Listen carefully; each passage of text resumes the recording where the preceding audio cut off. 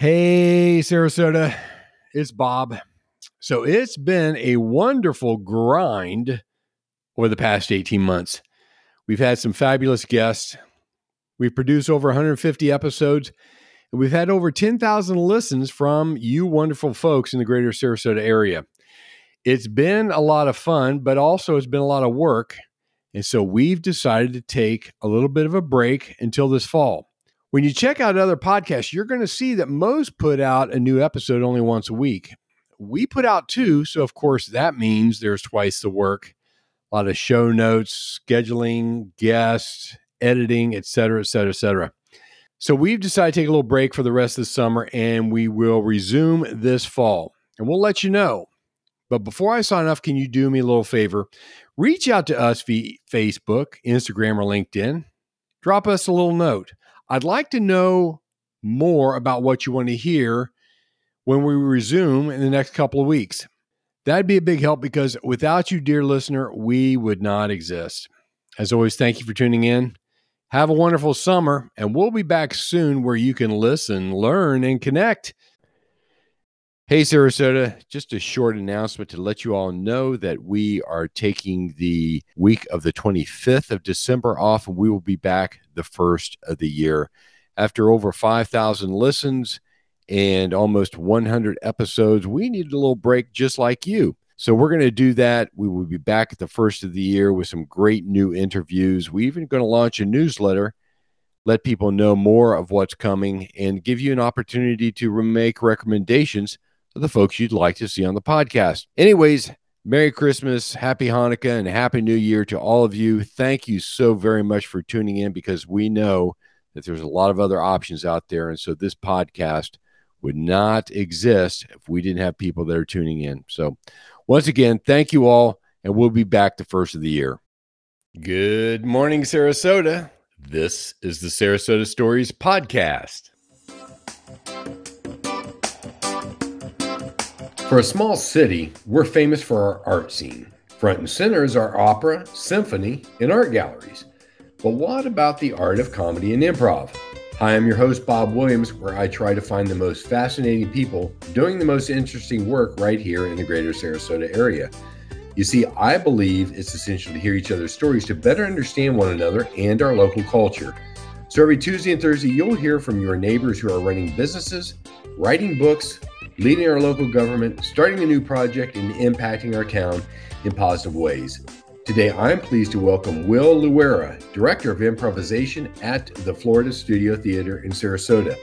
In this episode, you'll learn one thing most people don't know about Will, why Will chose a career pivot from technology to improv, behind-the-scenes look at the improv comedy industry, why maybe you should consider learning a little improv, where you can see Will in action, and much, much more. Thank you for stopping by today. I hope you will listen, learn, but most importantly, connect. Will Luera, Director of Improvisation at the Florida Studio Theater in Sarasota. Welcome to the Sarasota Stories Podcast. Hey, thank you so much. Very excited to be here. Thank you. Well, it's a pleasure to have you on. And we were talking earlier, and I guess I kind of start off almost all my episodes with this as I let my listeners know that I kind of talk to my guests before we hit record here. But it's funny, we were talking about our paths had crossed earlier because I was a member at a local club here, and you were doing improv. You would come in, the members of the club would bring you in, and you would teach improv. And I'm so sorry because I never got a chance to actually be a part of that. And I'm a big fan of improv. So, but we're going to get into all that here in a little bit, your comedic background, your improvisation, and the teaching that you do and the training that you do and whatnot. But I never let my guest off the hook before I asked them my keynote question, which is, what is one thing that most people don't know about Will? Sure. Yeah. I think the one thing that people are always surprised to hear about me is that I wasn't classically trained in the arts. I was actually a physics, computer science double major in college. So I went to Boston College specifically to pursue those two majors. I came out of high school really, ever since I was a kid, like fourth, fifth grade, I loved the sciences, and it was just amplified in high school. Same thing with computers, like, ever since like fourth, fifth grade. And then when I got to college, I'm like, this is what I want to study.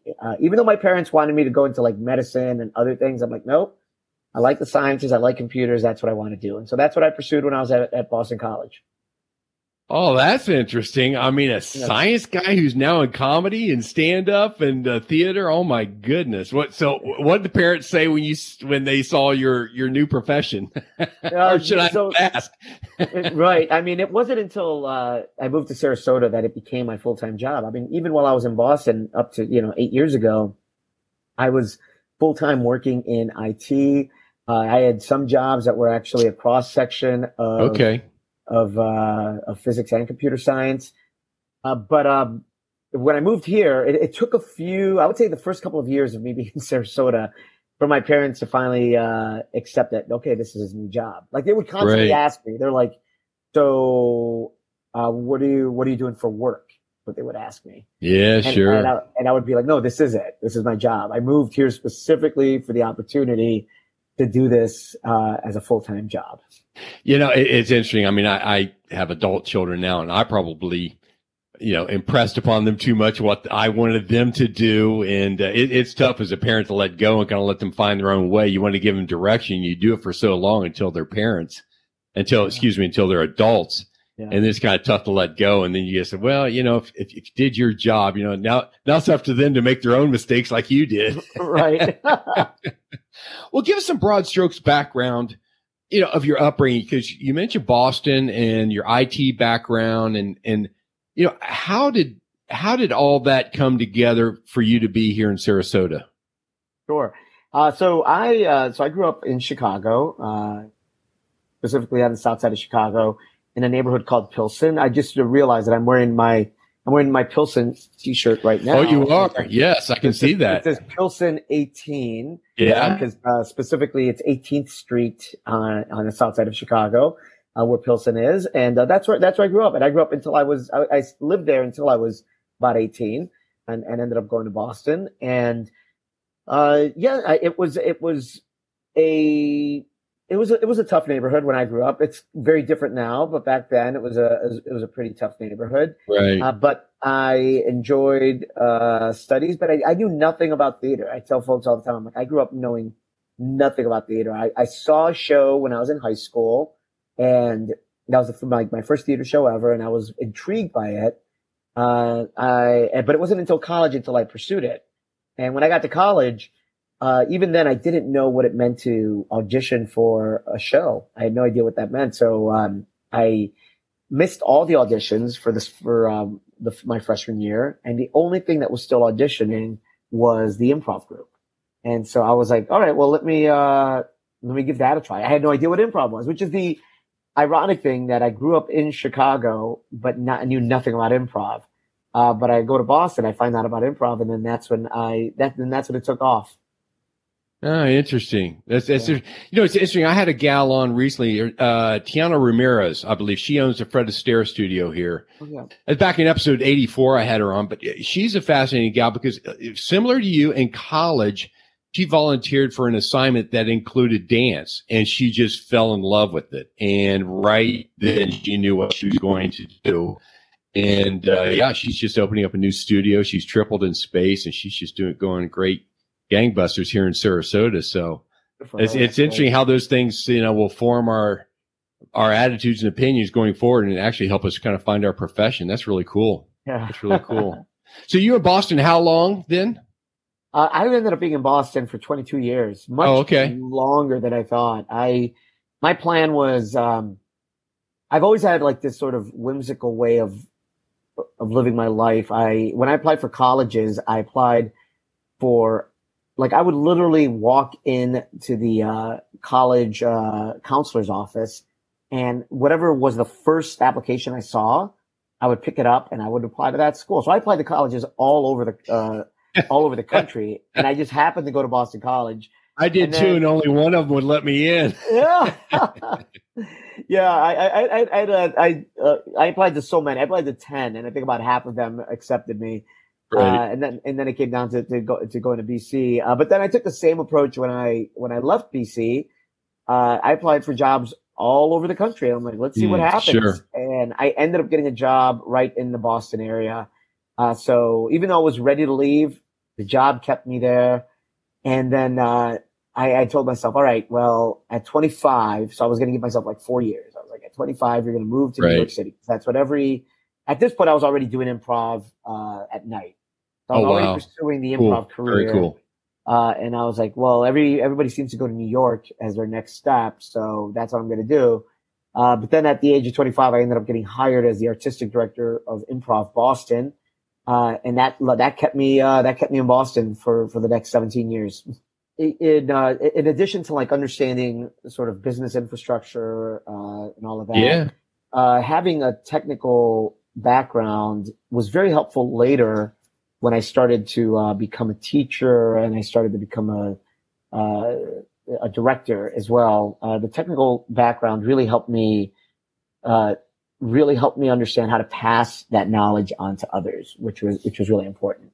So when did you actually see, comedy and improv and I guess theater as a way to make a living? I would say like my first, so in 1997, I was fresh out of school and I got fresh out of college and I got cast at Improv Boston. That was the first time that I knew that there was a career for what I was doing in college, that there was a possibility of doing it professionally. Right. But as an actor, it is, you also start to realize that you're a gig worker. So you've got to put together multiple gigs. So it's not just about doing the live show, but it's about putting together as many other gigs as possible. And so that's when I kind of had an inkling that this was a possibility. Interesting. And so, I mean, were you recruited to come down here at the Florida Studio Theater to run their improv program? Or, I mean, what led you to Sarasota then? Sure. Yeah. So, when I was in Boston and running Improv Boston, and like I said, I didn't go to school for business administration. I didn't go to school for theater administration. I just knew intuitively what would make a theater work. And, and again, going back to what you were saying, because of my technical background, I knew sort of like what an organization needed to run efficiently and effectively. So I applied a lot of the same principles to running a theater. The theater that I ran then grew 10 times while I was running it. It grew to it went from just under $200,000 a year to close to $2 million a year. Oh, wow. And so during those 17 years, and we went from a small little like black box theater to now a full facility with 2 stages and multiple classrooms and a bar and a bunch of other things. We really were growing. During that time, I was in 2009. I was performing a 2-person show with a friend of mine, so a 2-person improv show, and we were looking for new places to perform. And we had just done shows in LA, we did shows in Atlanta, and so we were just like, where else could we go? And then she reaches out to me. She's like, hey, I just found this festival in Sarasota, the Sarasota Improv Festival. It's the first one. Do you want us to apply there? And I'm like, sure, let's do it. She applied, we got in, and I was down in Sarasota. July 2009 was the first time I was here. And we did 2 shows at Florida Studio Theater. I taught a workshop and it was great. I had a lot of fun, and I had so much fun that I was like, we got to do that again. So the next year, we apply again and we come back. And then by the 3rd year, we weren't even applying. They just invited us back. Right. And so we were coming down almost every year. And by then my partner had moved to LA. So I was bringing other people down with me, to perform in Sarasota. And it became a highlight of my year. Like I would make sure that that I would block out that weekend. And my wife was coming with me almost every single year down to Sarasota. Yep. So she had an idea of what Sarasota was like. And then around 2014, which was the sixth time I was down here, I was told that there was going to be an opening soon and that I should just keep an eye on the website for that job. Oh, cool. Opening. Cool. And nobody would tell me what it was, and they were just like, keep an eye on it. And I would almost every week since that trip, I just refresh, look at the website, refresh. And then one day it popped up and it's a director of improvisation. I was like, oh, okay. That's me. That's me, right? And I applied for it. And like I said, I was still working in IT. And I'll tell you, Bob, like, and this goes like for many jobs in the arts, it's hard to find a full-time gig, a full-time job that is not just gig working. Oh, yeah. There was an opportunity to have a full-time job doing what I love. And it just happened to be the right time for my wife as well. Like she was looking to transition out of her job. Yep. And we did it. And that was 2014. We were down here November 2014. That's really cool because you talk about the gig work, and my oldest brother, grew up loving music, and my father was basically an industrialist, a businessman. We had a family business and hardware, and he loved music and wanted to make a living doing that. And so I think my father kind of browbeated him to go into the business, which he did. I always felt like he was a fish out of water. But, it's a very real concern. How do you make a real living doing this? Because if it's gig work, it's feast or fast, and probably a lot more fasting. Yeah. So talk about the industry, if you will, a little bit. Actually, before we get into that, I'm curious, what was your first gig like? Because obviously stage fright, getting in front of people, is one of the biggest phobias that people have. Biggest fears in life that they have, and to think, so a lot of people to think that they get up on stage where everybody's looking at them, they have to tell jokes, which just mortify them. But what was your first gig like? I have a lesson. That first gig taught me a lesson that to this day, still holds true. And I'll never forget. Like I showed up, I knew that it was like my first show. I don't know, November 1997, and I had been cast the previous month, and I knew I had to be there. So I show up, and I'll never forget, like I show up in jeans, like very relaxed looking jeans, and a t-shirt that had like some dumb joke on it. It had something like, if I remember correctly, because I could see it in my head. It did something like, in case of emergency, break here or something like that, or break this. I forget what it was. Right. And on it was a little plastic case, and inside of it was a condom. So, in case of emergency, break this. And I'll never forget showing up, and then one of my cast members says, "Are you wearing that?" And I'm like, "Yeah." And I'm like, "Hey, look at me. I'm being funny. I'm being clever." And he's like, he basically said, he's like, you can't perform with that on. And my lesson there was, and the thing is, I didn't do a show that night. I was scheduled to do a show and I didn't go on. And the whole idea was, we're professionals now. We dress like professionals. You wear a nice pair of pants, you wear a nice shirt, you wear nice shoes. You don't show up looking sloppy. And the other thing is, you don't want to wear something, that might be funnier than you, or that might take away from your performance, that might be distracting to the audience. And so this whole dialogue with the condom and everything was just going to take away from me on stage. It was going to distract the audience.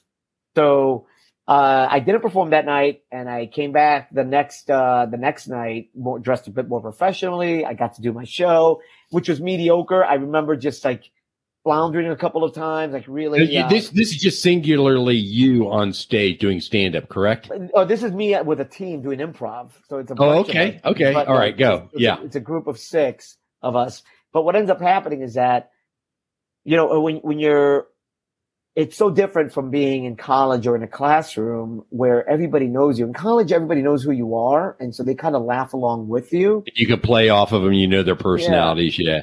When you're a professional, the audience, and especially a new professional, when you're brand new, the audience has no idea who you are. And so even though I'm trying to be like funny and witty, they were not responding at all. And it was a really big lesson to learn. And that was just like the difference between like college and pro comedy. Right. I went from performing to my classmates and friends to now performing to complete strangers with higher standards. And it took a while to finally kind of figure out how to perform to that level. Sure. You can read about it. You can watch it. all you want, but until you really do it, to get it done. It's funny as you were talking, I was thinking of there was a kid who came out of college football. He was a quarterback, and he came into the pros, and the starting quarterback got hurt. It was a tight game, and so he runs into the huddle. He's all excited. He goes, "Okay, guys, if you believe in me," he says, "we can win this game." And he said one of the seasoned lineman looks at him and goes, "Shut up and call the play." Yeah.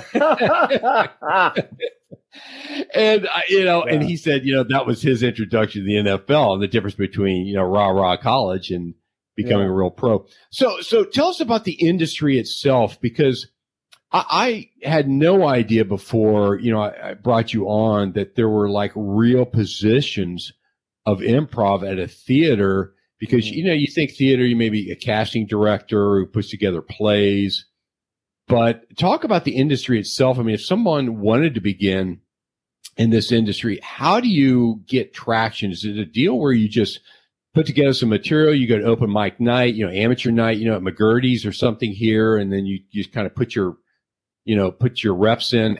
How does that work?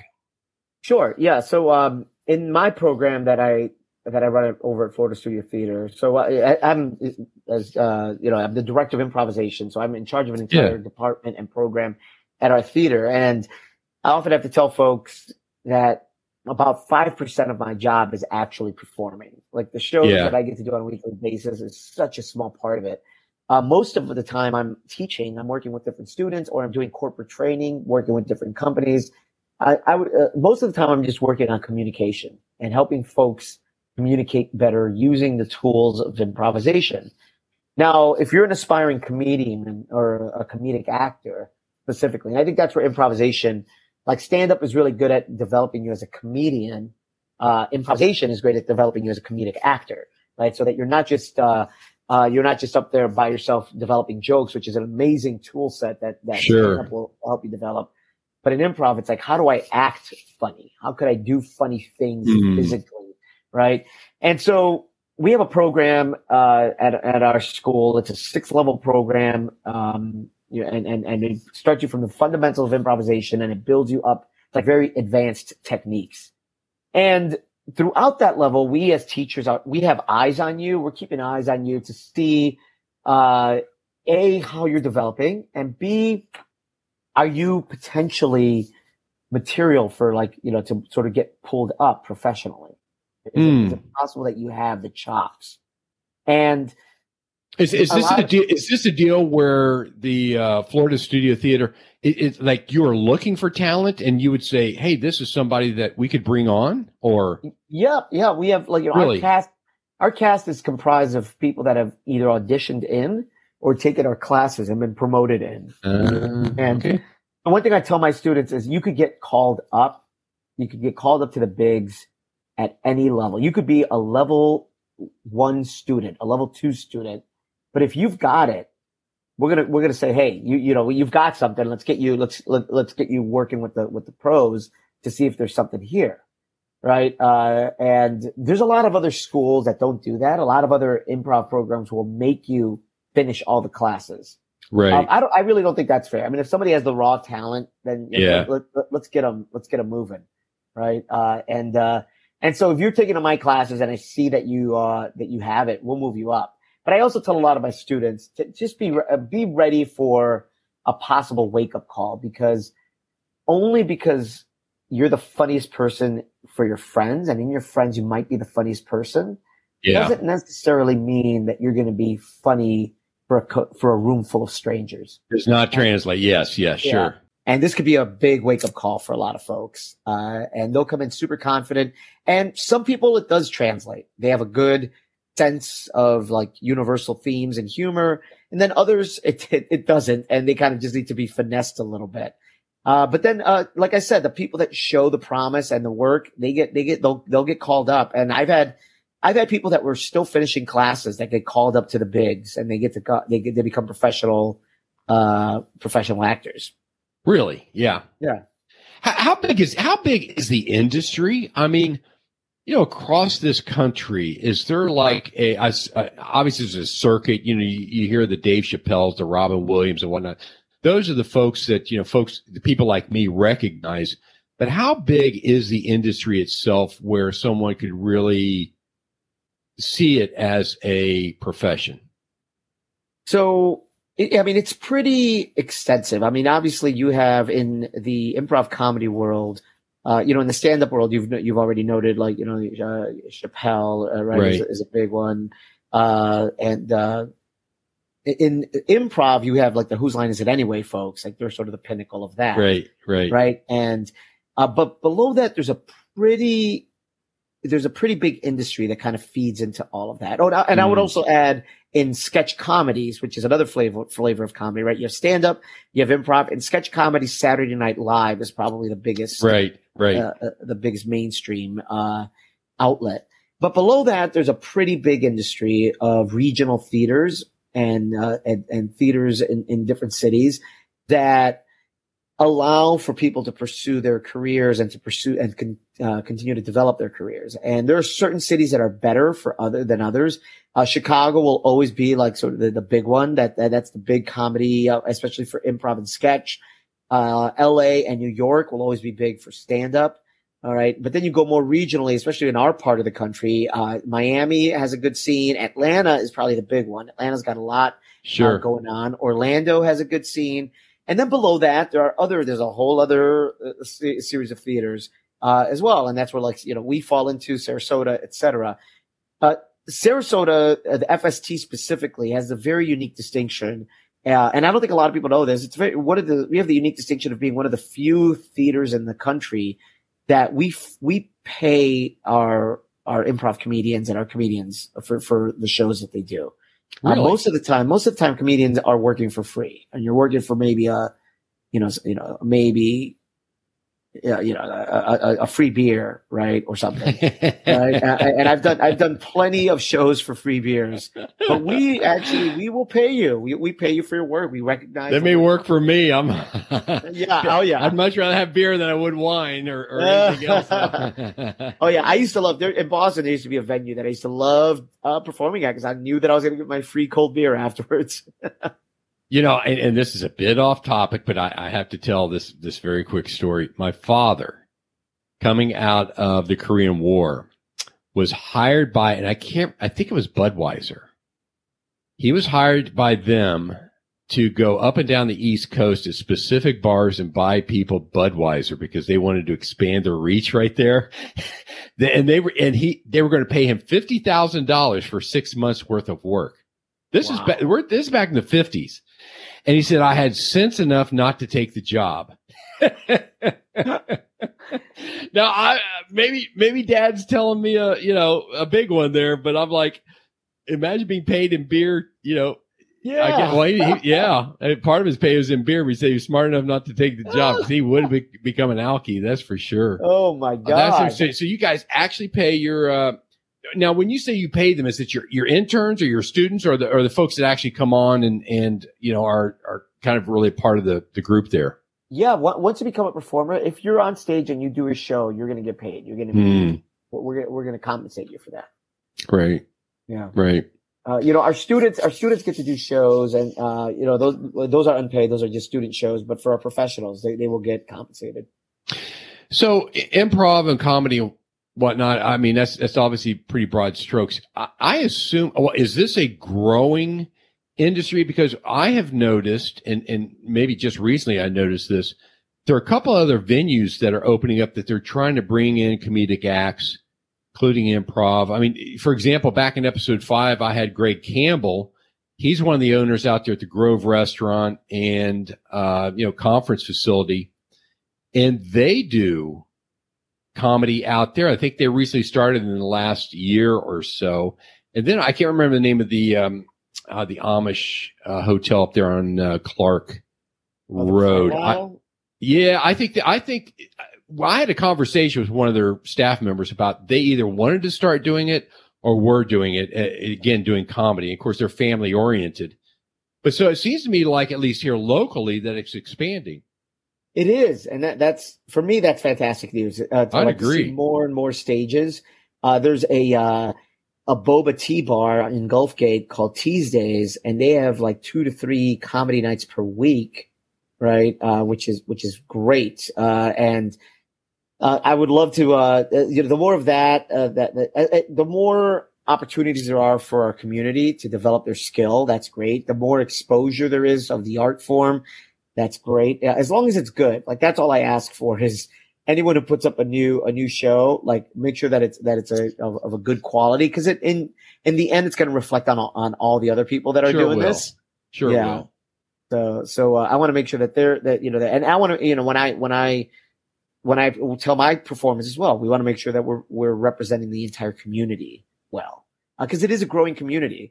In general, like all over the, sure, COVID did have it affected the growth of the industry, but it's starting to come back up. And in Sarasota specifically, there's a lot of little venues that are starting to do things, which is great. It's almost like soccer. Like you could turn anything into a soccer ball and start kicking it around and play a game, right? Stand-up comedy could go anywhere. Just all we need is a stage and an audience, and we've got a show.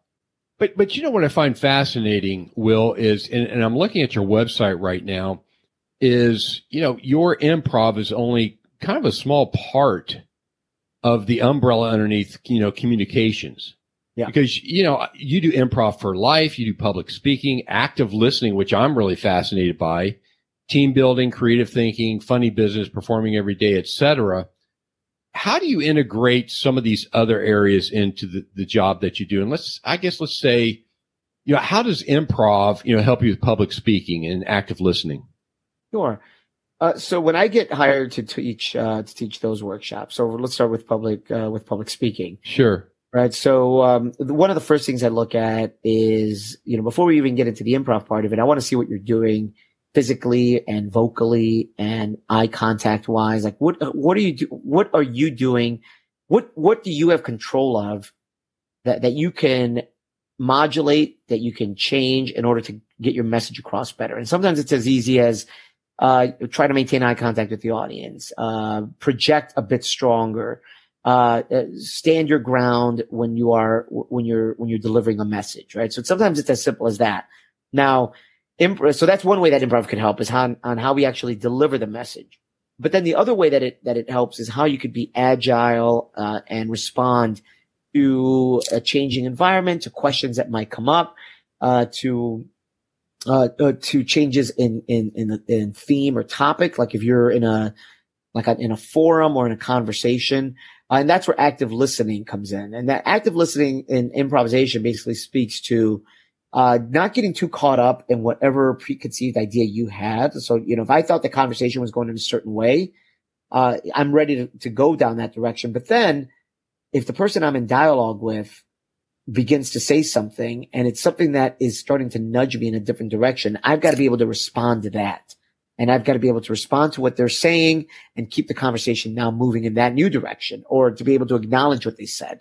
A lot of times you'll hear people not even, and I see this often in like on political debates. I see like the person not even respond to what was just said to them because they have a preconceived idea of what they have an idea they need to get across. Right. So they don't even respond to it. They just sort of get their thing. Right. And so that's where I think it's hopeless at this point when they call them political debates. They're really not debates at all. So they're not. It's just like talking points. It's like they're just trading talking points. But I can see. Go ahead, please. Go ahead. No. I was going to say I can really see, particularly from a business perspective. Mm-hmm. You are giving a presentation and you get hit from a question out of left field that you didn't really prepare for, and you didn't think through. And maybe it's $1 million deal. And I could see where learning how to think on your feet in that moment from improv would be really just essential. And I could really see the value in that. That's right. Yeah. And you don't want to get thrown off. If you get that unexpected question, you don't want to get defensive about it. Instead, you want to see it as an opportunity. What was that question? What are they asking of me? And how could I unpack that question a bit more? Right.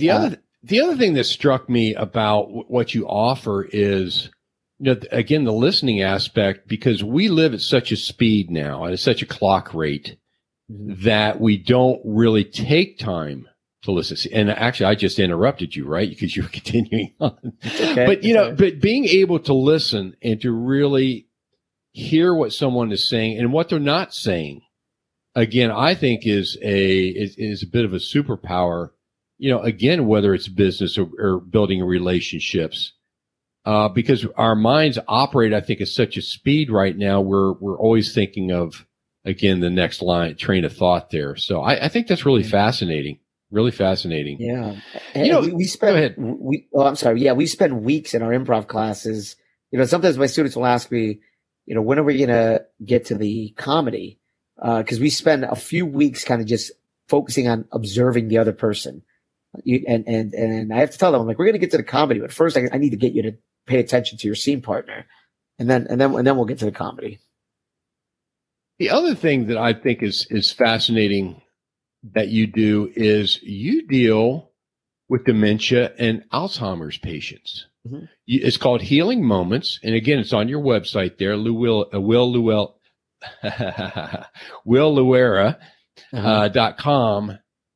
How do you incorporate those skills into dealing with folks that are suffering from dementia?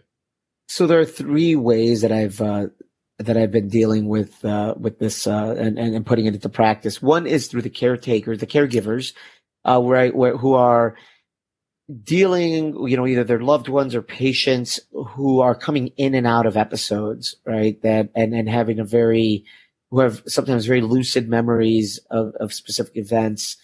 And I work with the caregivers and caretakers to be able to kind of work and respond to that. So like if somebody goes into an episode of a very specific memory, how do you basically treat that like an improv scene, right? If they think that they are about to go out to dinner with their husband who's been dead for 20 years, right? How do we just treat that as a scene instead of trying to correct them or bring them out of that episode?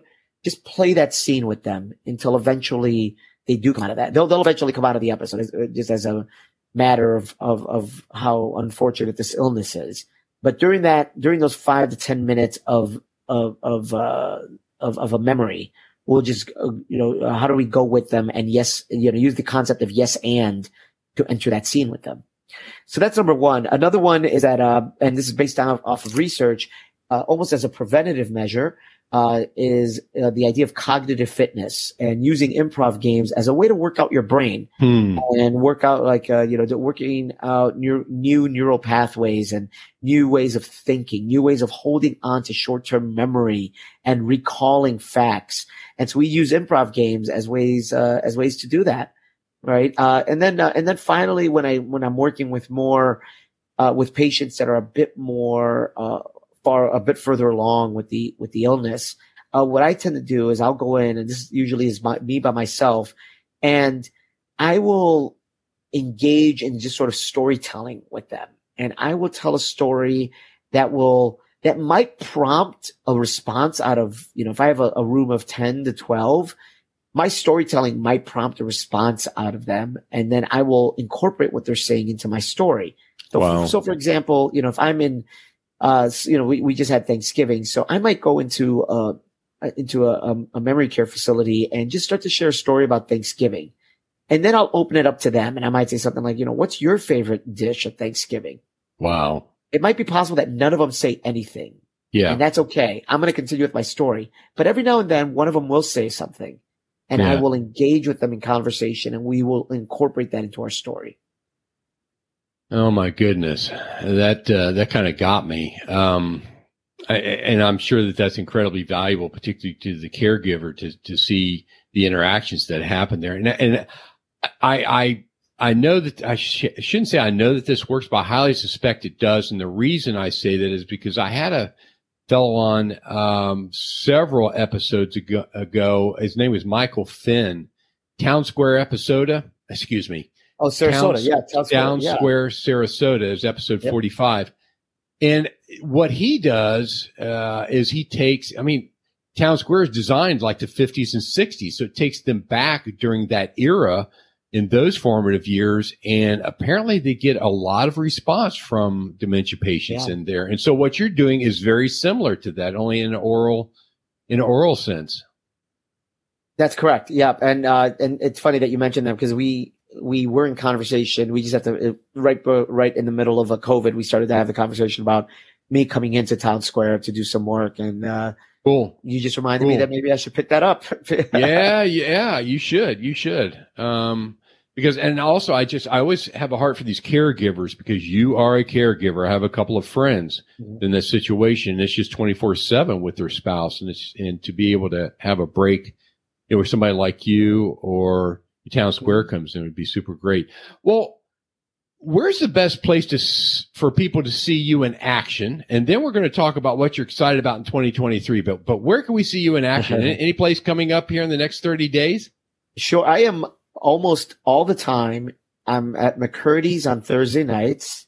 Yep. And at Florida Studio Theater on Friday and Saturday nights. Cool. You will almost always see me on Saturday nights at Florida Studio Theater on stage.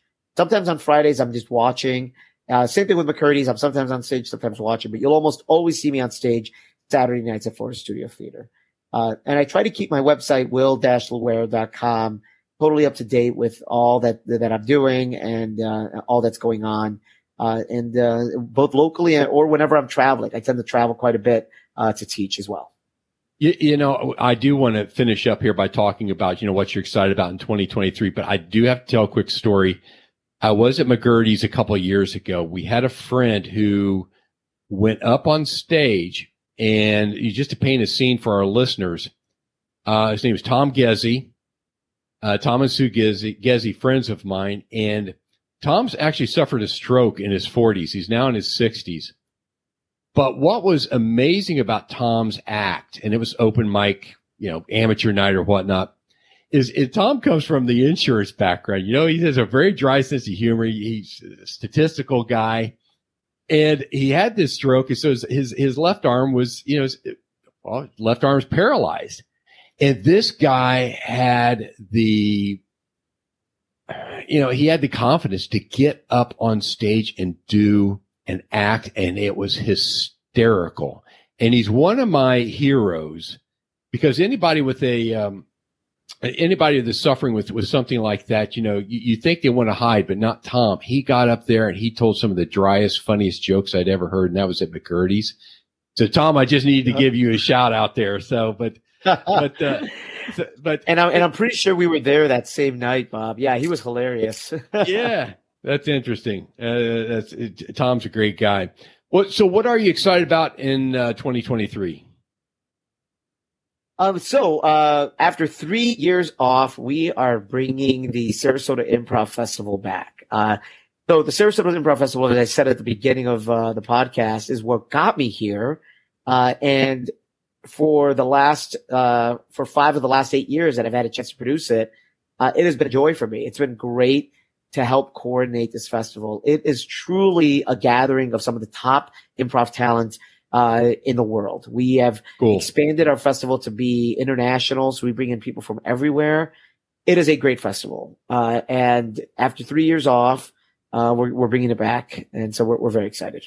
Oh, that's great. Now you see some of the world-class talent there. Anybody we might know, like Wayne Brady from, he's what was that? What's My Line? Yeah. Who's My Line? Who's My Line? Whose line is it anyway? There we go. Yeah. Whose line is it anyways? We have I've actually reached out, and he is pretty impossible to book. We had a great show with Dickie Smothers a couple years ago with the Smother Brothers. Oh my goodness! Yeah, so it takes me way back. Yeah, that was a lot of fun.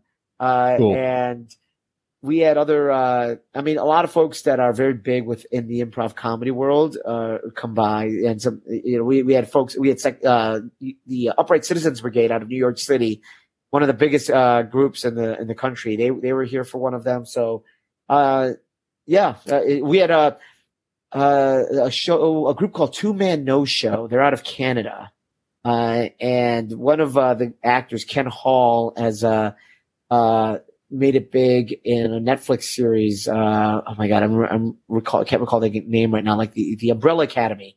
Yeah. So he's big in that, and he came down. You'll get to see either. We had another guy from Drunk History. What is it called? Drunk History. So he was here. So yeah, a lot of either current or upcoming comedians that you'll be guaranteed to see. That's great. That's great. Yeah. Well, I'm definitely going to get tickets for that. Well, Will, I appreciate you so much being on the Sarasota Stories podcast. And that's Will Luera, Director of Improvisation at the Sarasota Stories. Listen to me. Director of Improvisation at the Florida Studio Theater in Sarasota.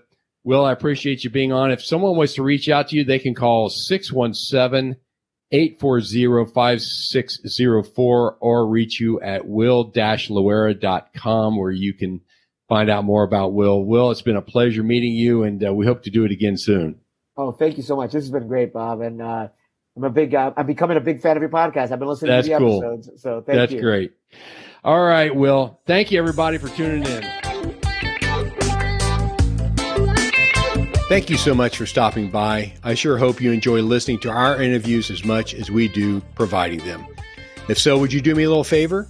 Go to sarasotastories.co and enter in your email. That way you'll get notifications of all upcoming episodes. Also, you can find us on Instagram, Facebook, and LinkedIn. And remember, no matter where you go, to listen, learn, and connect.